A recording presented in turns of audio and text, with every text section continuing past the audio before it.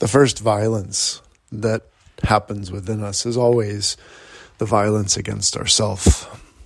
And there are many forms of violence, of course. There is the self-critical thought we tell ourselves. There are the ways in which we don't care for ourselves properly in sleep, in food, in lifestyle choices. There are the relationship dynamics that we allow ourselves to be harmed by. We return to nonviolence as our practice because it is so central to the dispelling of our egoic strategies.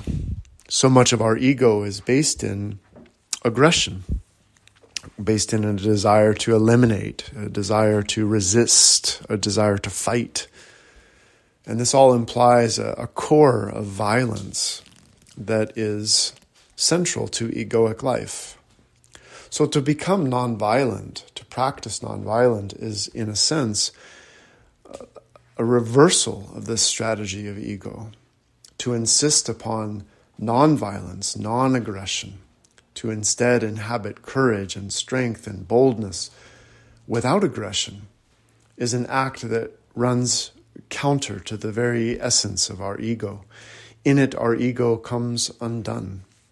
And from this undoing, all the precious qualities of love, of compassion, of peacefulness, of understanding, of wisdom, illumination, all of these arise from that non-violent space.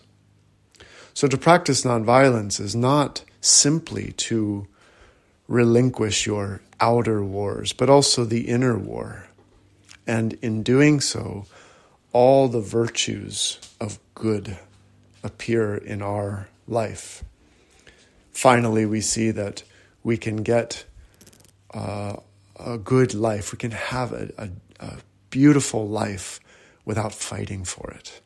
And when this lesson is learned, our way of nonviolence is natural and deeply desired.